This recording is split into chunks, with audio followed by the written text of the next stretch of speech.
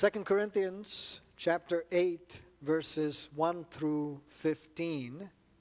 I'll read through this passage. You can follow along in your Bibles, or if you don't have the Bible right there, just listen as I read. We're starting a new little mini-series here, but 2 Corinthians chapter 8, verses 1 through 15. And now, brothers and sisters, we want you to know about the grace that God has given the Macedonian churches. In the midst of a very severe trial, their overflowing joy and their extreme poverty welled up in rich generosity. For I testified that they gave as much as they were able, and even beyond their ability. Entirely on their own, they urgently pleaded with us for the privilege of sharing in this service to the Lord's people. And they exceeded our expectations. They gave themselves first of all to the Lord, and then by the will of God also to us.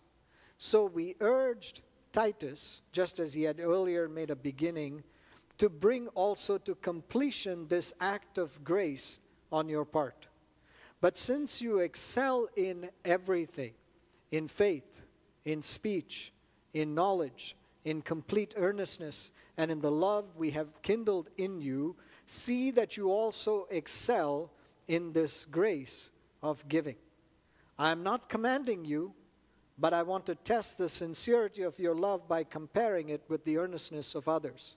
For you know the grace of our Lord Jesus Christ, that though he was rich, yet for your sake he became poor, so that you through his poverty might become rich. And here is my judgment about what is best for you in this matter. Last year you were the first not only to give, but also to have the desire to do so. Now finish the work, so that your eager willingness to do it may be matched by your completion of it according to your means. For if the willingness is there, the gift is acceptable according to what one has, not according to what one does not have. Our desire is not that others might be relieved while you are hard-pressed, but there might be equality. At the present time, your plenty will supply what they need, so that in turn their plenty will supply what you need. The goal is equality, as it is written, the one who gathered much did not have too much, and the one who gathered little did not have too little.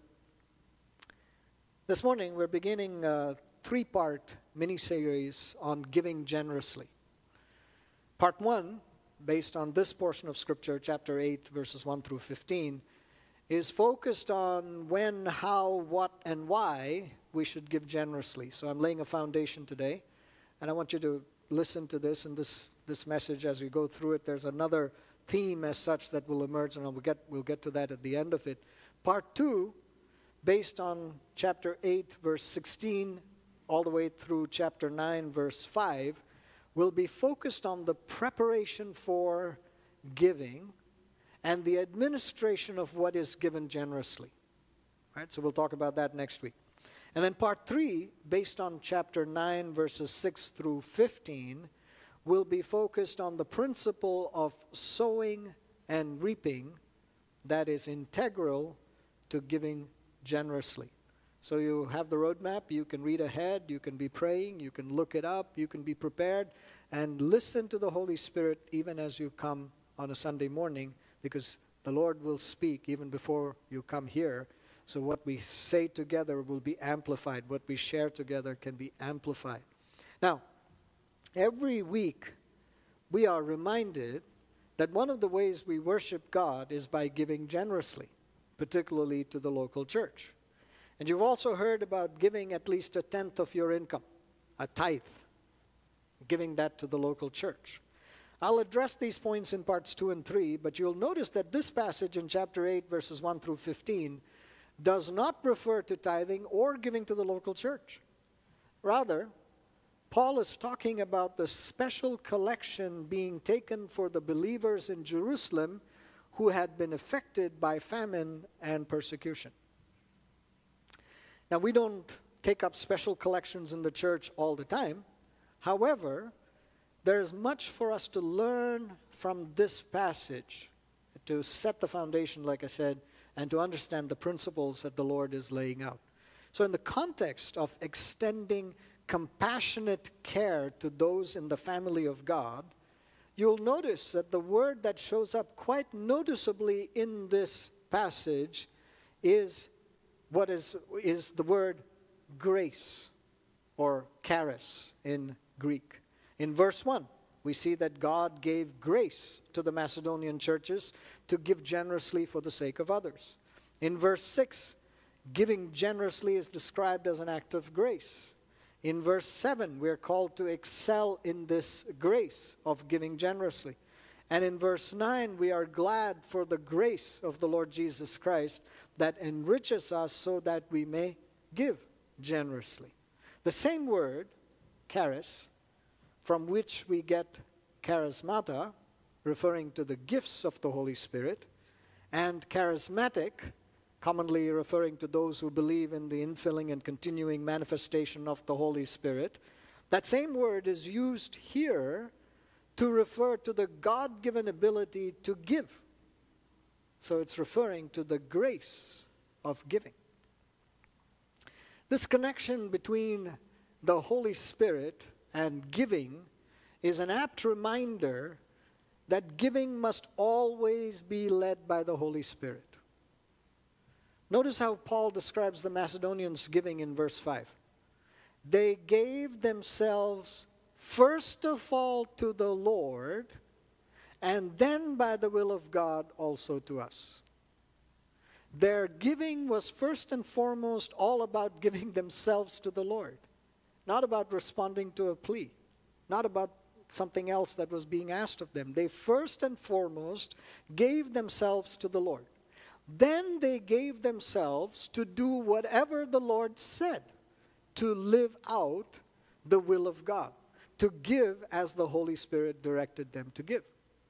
So you understand the sequence there, you understand the emphasis or the priority. It's not respond to the request to give. It is first of all, give yourselves to God, and then as you're led by the Lord, obey Him to give as the Lord leads you, as the Holy Spirit directs you.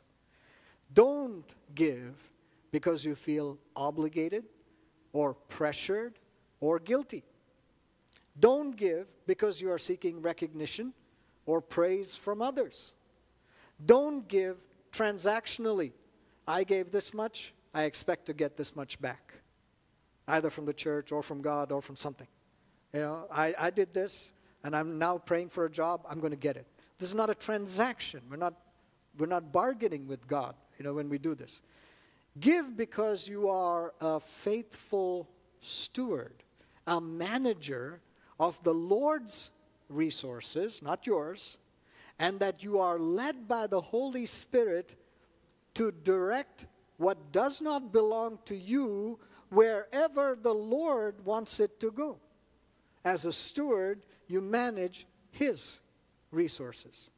God, because of the grace of God, is enabling you, compelling you, and making you wise to give. Give because you're being transformed into the image of your Savior who gave everything. That's the motivation. That should be the underlying foundation. That's how we understand the grace of giving.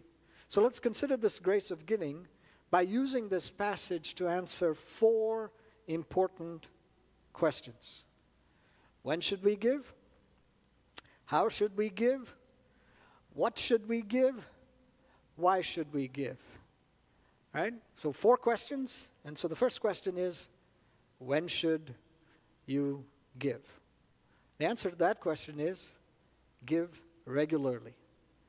Paul says the Macedonians gave when they were in the midst of a severe trial and extreme poverty. They're in the midst of a trial and extreme poverty. Now you would think that would be the worst time for them to give to someone else.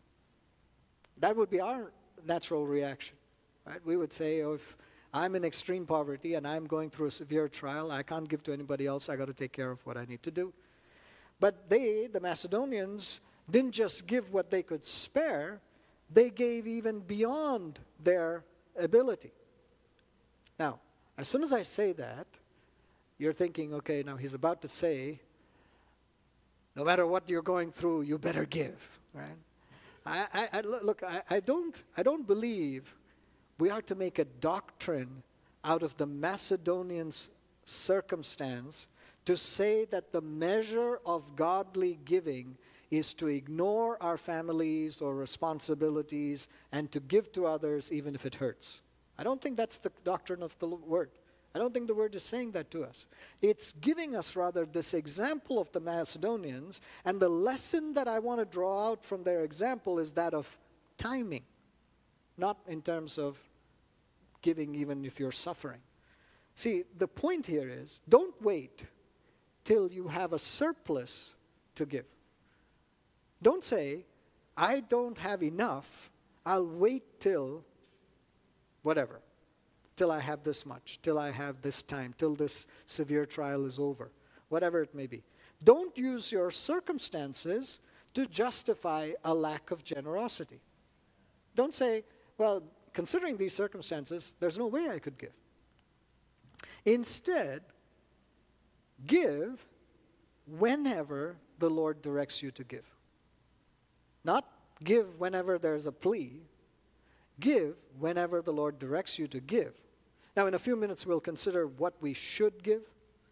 Right now, my point is that we should be making a habit, a practice, a discipline of giving so that we're just giving regularly. It's something that we do. So it's not, I have enough, I'll give. I don't have enough, I won't give. It's, I have a habit, I have a practice, I have a discipline of giving. Now, by the wisdom of God, there may be times when you give more, there will be times when you give less, there will be times that you're giving beyond your ability, there are times when you give out of a surplus for, out of the abundance and overflow. All that may be happening.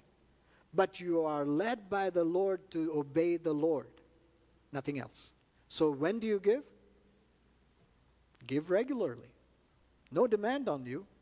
There's nothing that I'm going to be able to say to you or nothing that I can enforce to say give at these particular times, do these particular things. Next week we'll talk about some of the responsibilities and why we talk about timing and things like that. But my point to you is don't be pressured into anything else other than, well, don't be pressured at all, period. But don't be pressured by human beings. Rather, pay attention to the Lord Jesus to say, how do I make this a regular part of my life that I would be giving, right?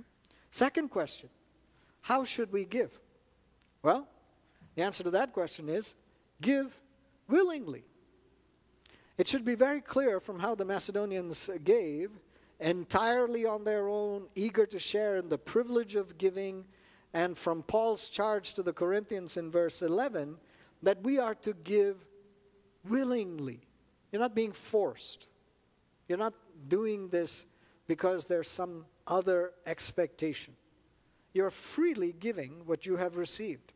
Again, principle the fact that as stewards of the Lord, this is not your money. If you feel that you have earned this, I'm a self-made man, you've got the wrong attitude. But if you will say, Lord God, I thank you for these resources that are coming through my hands. And as a steward of your resources, I will give willingly. Right? If somebody has given you something, and then you have an opportunity to give that away or to do something with it, it's much easier, right? You don't hesitate as much. You're willing to say, okay, I give this. The Lord says, look, just hold your hands very loose on this stuff. Don't grip tight. Hold it loosely. Allow me to direct these resources in and out of your hands. And so you give willingly. What that means is that we know the will of God. We're not just taking and throwing in or wasting or doing something with it. We're saying, I wait on the Lord. I know the will of God. And knowing the will of God leads me to align my own will with God's will. And then I'm willing to give. I am willingly giving to where the Lord is directing. There is gratitude, gladness, joy, cheer in our giving when we give willingly. And we'll come back to this theme of giving cheerfully, with cheer, when we get to chapter 9. But for now, let's keep going. Third question. What should we give? Right? So, when should we give? How should we give? Third question is, what should we give? The answer to that question is, give what we have, not what you don't have. Verse 12 says, for the willingness is there. The gift is acceptable according to what one has, not according to what one does not have. We don't compare our giving to anyone else. We don't say, oh, I see they gave that much. I don't have that much, but I got to give that much so that I can also look like I'm giving. We don't compare to others in order to set up our giving. We don't go into debt to give as the Lord directs. We don't say, well, I'll take this and I'll give this when I don't have it with me. I'll just do something. I'll take a loan. I'll do something else. I'll pledge something. The Bible's not asking you to do any of that. Don't give what you don't have. We manage what the Lord gives into our hands with great care so that we can give what we have. And you're very calm and at peace in that giving. You're not anxious about your giving. You're saying, here's what the Lord has given into my hands. Here's how I'm managing it as a steward. And what I have, I'm able to give.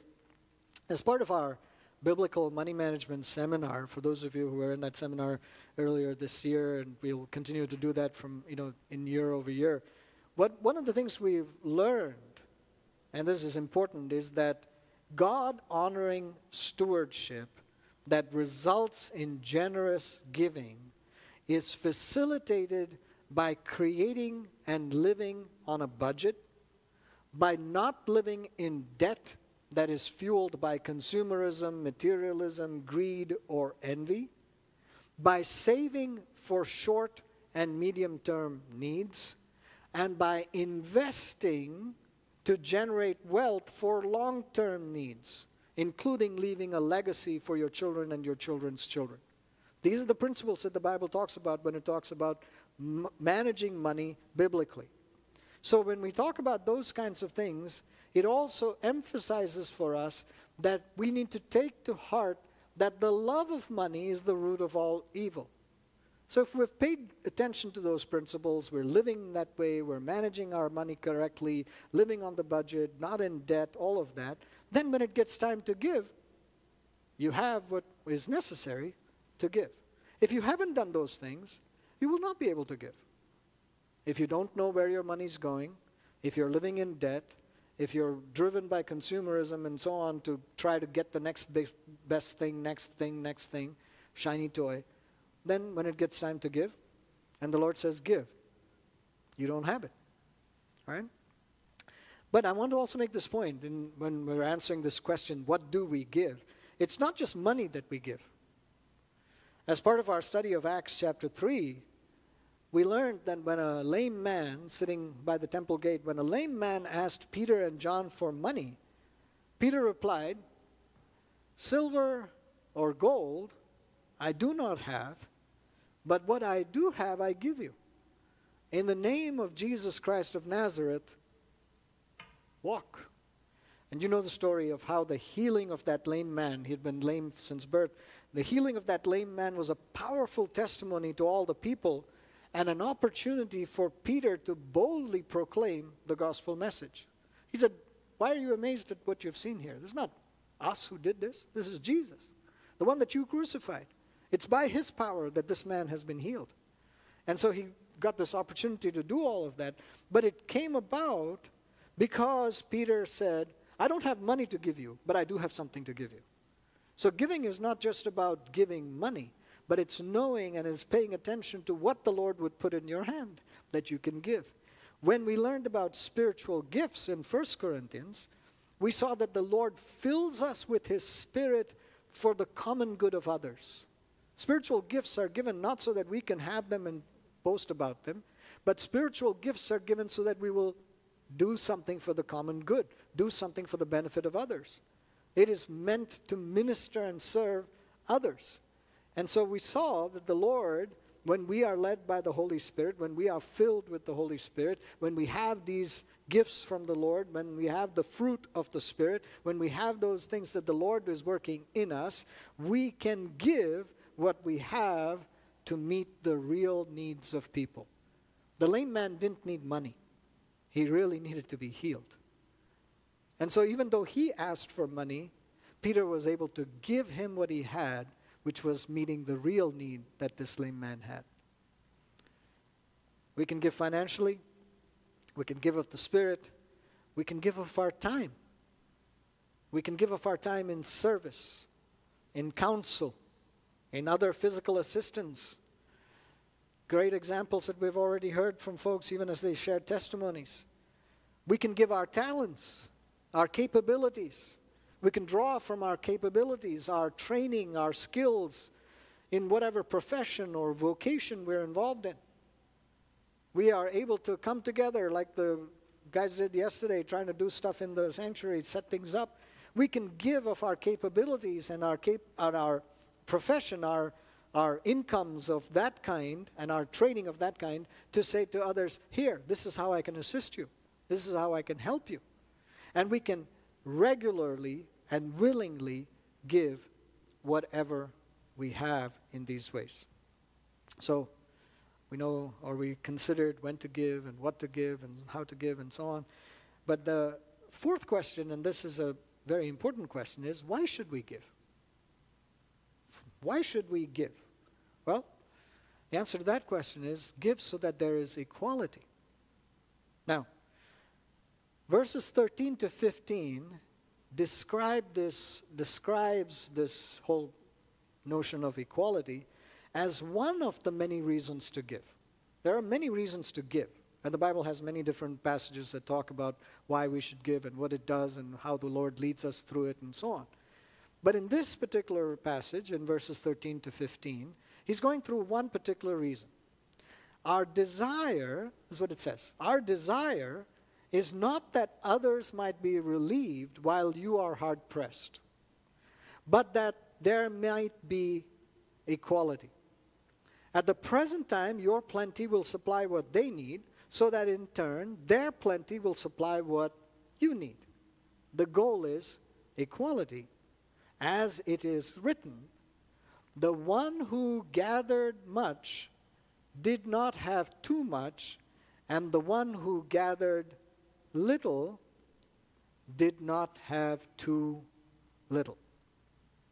That last phrase comes from Exodus chapter 16, where we read about how God supplied manna, bread from heaven, for the children of Israel after they grumbled about their lack of food. They had come out of Egypt, and they said, oh, we had great food in Egypt, and here we don't have anything. And then it grumbled before God. Not just that they had been brought out of slavery, not acknowledging that, but grumbling about their situation, their condition. And when that had happened, in Exodus chapter 16, verses 6 to 7, it says this. So Moses and Aaron said to all the Israelites, in the evening, you will know that it was the Lord who brought you out of Egypt, and in the morning, you will see the glory of the Lord, because he has heard your grumbling against him. Who are we that you should grumble against us? And he goes on to actually say, you're grumbling against the Lord. And then going down to verse 11 of chapter 16, it says, the Lord said to Moses, I have heard the grumbling of the Israelites. Tell them, at twilight you will eat meat, and in the morning you will be filled with bread. Then you will know that I am the Lord your God. That evening, quail came and covered the camp, and in the morning there was a layer of dew around the camp. When the dew was gone, thin flakes like frost on the ground appeared on the desert floor. When the Israelites saw it, they said to each other, what is it? For they did not know what it was. Moses said to them, it is the bread the Lord has given you to eat. This is what the Lord has commanded. Everyone is to gather as much as they need. Take an omer, that's a measure that was probably around 3 pounds or so. Take an omer of this manna, for each person you have in your tent, in your household. The Israelites did as they were told. Some gathered much, some little, and when they measured it by the omer, the one who gathered much did not have too much, and the one who gathered little did not have too little. Everyone had gathered just as much as they needed.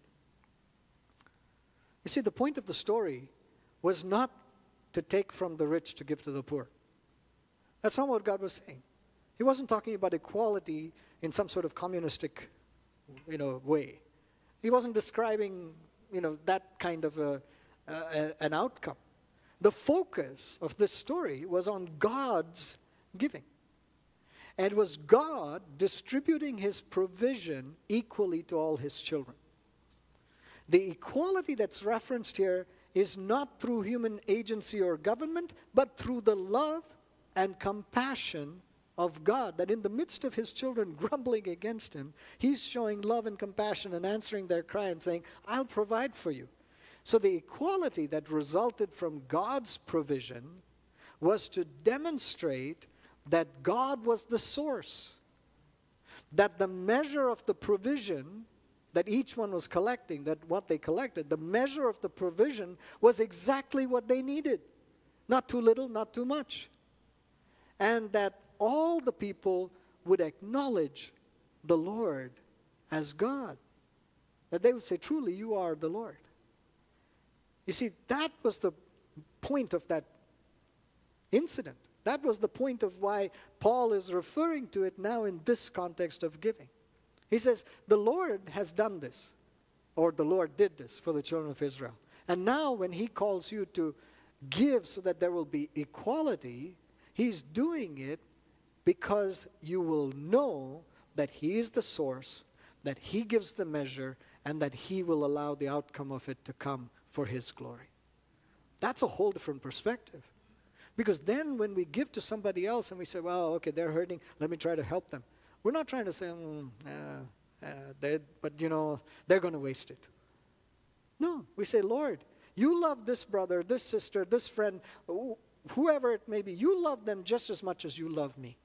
You've given some resources into my hand at this point in time. But this person is struggling, is hurting, is suffering. And I thank you for the privilege I have to be able to help them now. And I thank you, Lord, that as I do this, you bring equality. You bring that provision of God into the body of Christ so that all may benefit, so that there is the common good. When we distribute the Lord's provisions for the benefit of all his children, we enable all his children to glorify and thank God equally. So, where does that bring us in terms of applying these truths in our lives? The point is that we need to respond and apply the Word of God that we have heard by giving generously as led by the Holy Spirit. I said earlier that even though we're talking about the why and the when and the how and so on, or what and so on, really this message could have been just called the grace of giving, right? It's just all about the grace of giving. That God gives his grace so that we may give. And the question is, how can we excel? Because that's the call, that's the command. Excel in this grace of giving. Not just be good at it, excel. Definitely don't be bad at it, but the call is excel in this grace of giving. How can we excel in this grace of giving? It's not in how much we give. It's not that we would say, oh, I have given more than anybody else. That's how I'm going to excel in this grace of giving. It's not to outdo someone. We're not in competition. We're not trying to compete with one another to give more, right? In fact, Jesus' observation of the widow's giving that is recorded for us in Luke chapter 21, verses 1 through 4, his observation was that she had given more than all the others, even though she just gave 2 small copper coins. 2 mites is what the word says. Jesus says she gave more than all the others, even though what she gave was a minuscule amount in comparison to what others were giving in order to be noticed for their giving. They were putting in large amounts, with a loud sound probably, so that everybody would know that they had given much. And Jesus said, this little widow has given more than all of them. So it's not about how much we give. We don't excel in giving because of how much we give. How can we excel in the grace of giving? It's not about how many we give to. It's not to give indiscriminately to anyone who asks. Oh, I give for 50 missionaries all over the world. I do this, I support that, I do that. It's not about that. Maybe you're giving small amounts, maybe you're giving large amounts to all those things. Fine, great, wonderful. But it's not about how many places we give to that allows you to say, I excel in giving. But that maybe we do that to be recognized. Maybe we do that for some other reason. But the whole point is that we must be wise and discerning in our giving.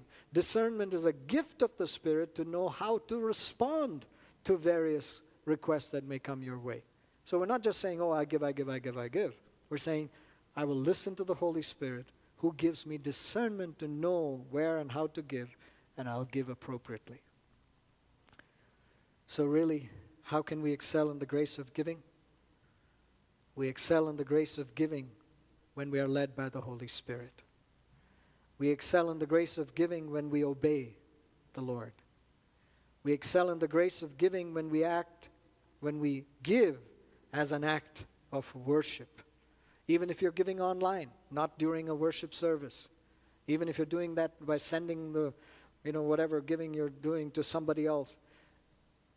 Use that opportunity as a means to worship God. And to say, Lord, I thank you that you have allowed this resource to come into my hand. I thank you for what you do and how you direct my paths. And I want to give this as an act of worship, as an act of glorifying your name. So we excel in the grace of giving when we give as an act of worship.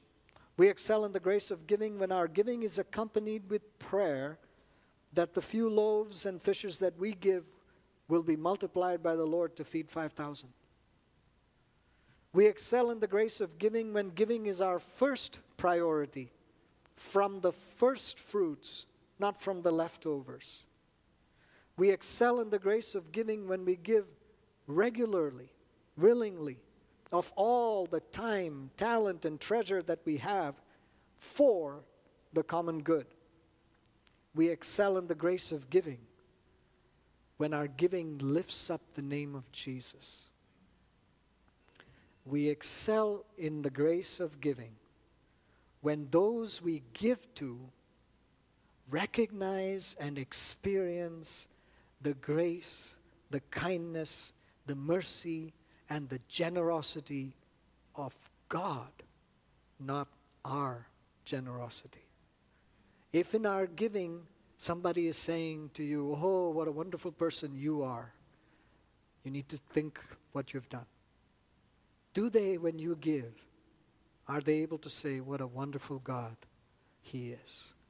What a wonderful God you serve. Does your giving glorify God? Because when we draw attention to the Lord Jesus, when we say, Lord God, you have been generous, and it's because of your generosity that I can give. The people that we give to, the people that we assist, the people that we encourage in some way, their eyes will be turned to Jesus. And that's exactly where we want to be and where I want to sort of challenge us. Are we doing all that we can, in every way that we can, to make sure that Jesus is lifted up? To make sure that people know that there is salvation in no other name other than the name of Jesus. For people to understand that all the churches and all the things of the body of Christ and all the things of the people of the family of God and everything else, none of that is the focus. Those simply facilitate us coming to know Jesus, being saved from our sins, being set free, transformed into His image, so that we would spend eternity with Him. The message of the cross, what we sang about, what we are encouraged in even as we talk about this topic, the message of the cross is simple. The Lord Jesus gave all that he could for our sakes. When we were separated from God because of our sin, when we had no way of moving forward by our own strength, the Lord Jesus gave his life, shed his blood, paid the penalty, offered up the perfect sacrifice so that we could be saved. And in his giving all of that, his only request, his only statement, without persuasion, compulsion, obligation, no kind of force, no pressure, his only thing is to say, believe in me, accept what I have done for you, receive freely what I am giving, and you can be saved. Christianity, unlike anything else, the claim of Christianity is so mind-boggling. The idea that you don't have to do anything, that the Lord has done it all. And because he has done it all, we have this privilege, we have this opportunity this morning even to respond to that. This morning, if you're here, if you're listening online, if you hear this later, and you say, well, I wish I could give. I wish I could help others. I wish I could live like that. But I have no motivation to do that. I don't understand these principles that you're talking about. I don't feel that compassion and care for somebody else in the same way as you're describing. The first step that is necessary for each one of us is not that we would say, I'm going to will myself, I'm going to force myself to do this. The first step that for each one of us is that we would say, Lord, take my heart of stone and give me a heart of flesh. Compassion, care, love, a willingness to give, a cheerfulness in giving, regularity in giving, a motivation to do it generously is going to come only if I have a heart that is after you, a heart that has been transformed by you. And so, Lord, let the first thing that happens be that I am set free. The Bible makes it very clear that if we will confess our sins, if we will come to the Lord Jesus and say, I repent of all that has drawn me away from you, of all that has separated from me from you. I repent and I ask you, Lord, to forgive me. The Bible says very clearly that the Lord Jesus will respond to that call. He washes us clean. He restores our relationship with him. He reconciles us to himself. And all the godly sorrow that we may experience over our sin that leads us to repentance is now washed clean. We're made innocent. It's as if it never happened. And that we are now set free and made victorious in Christ Jesus so that we can live our life with strength, with joy, with purpose, looking forward to be joined with him for eternity. If you're sitting here this morning and you don't know the Lord Jesus in this way, I challenge you, I encourage you, I plead with you. Come to the Lord Jesus. It's worth it. It makes all the difference. But if you know the Lord Jesus and you say, well, I don't know if I'm quite living that way, come back to him. Surrender your heart to him. Let him restore it, because he's faithful. He doesn't say, oh, you're distant from me. Fine, you remain distant. He says, come back with an everlasting love. I care for you with an everlasting love. I've given all that I have given because of my everlasting love. So this morning, I'm going to pray and close our time here. I'll stay for a few more minutes up in the front, and then we're going to go to lunch, so I trust that everybody who's here, don't rush off. I'll see you at lunch. But I'm just going to stay up here for a few minutes. And if you would like to have me just talk with you and pray with you, I invite you to come. And we invite you to come and to just be here so that we may deal with whatever question you may be struggling with. But maybe it's not right now, right after the service. Whenever it may be, I encourage you, don't let the time pass. Don't just let it go. Go to the Lord. Ask Him to reveal Himself to you. Ask Him to respond to you. Ask Him to set your life right. And He will. Heavenly Father, we thank you, Lord, that your principles for giving are made possible because you demonstrated perfect giving. You don't ask us to do something that you didn't do. You ask us, Lord, to be engaged and to give because you gave. Thank you, Lord, that you gave Jesus. Lord, thank you, Lord, that you gave us life. Thank you, Lord, that you've given us your Spirit. Thank you, Lord, that you give us of yourself so that we are able to walk in this earth, not in our own strength, but in the strength of the Lord Jesus. Come, Lord Jesus, do your work in our lives now. Let your name be glorified. Let your Holy Spirit lead us, guide us, and direct our steps so that as we receive from you freely, unconditionally, abundantly, we may also give to others. We pray this in Jesus' name. Amen.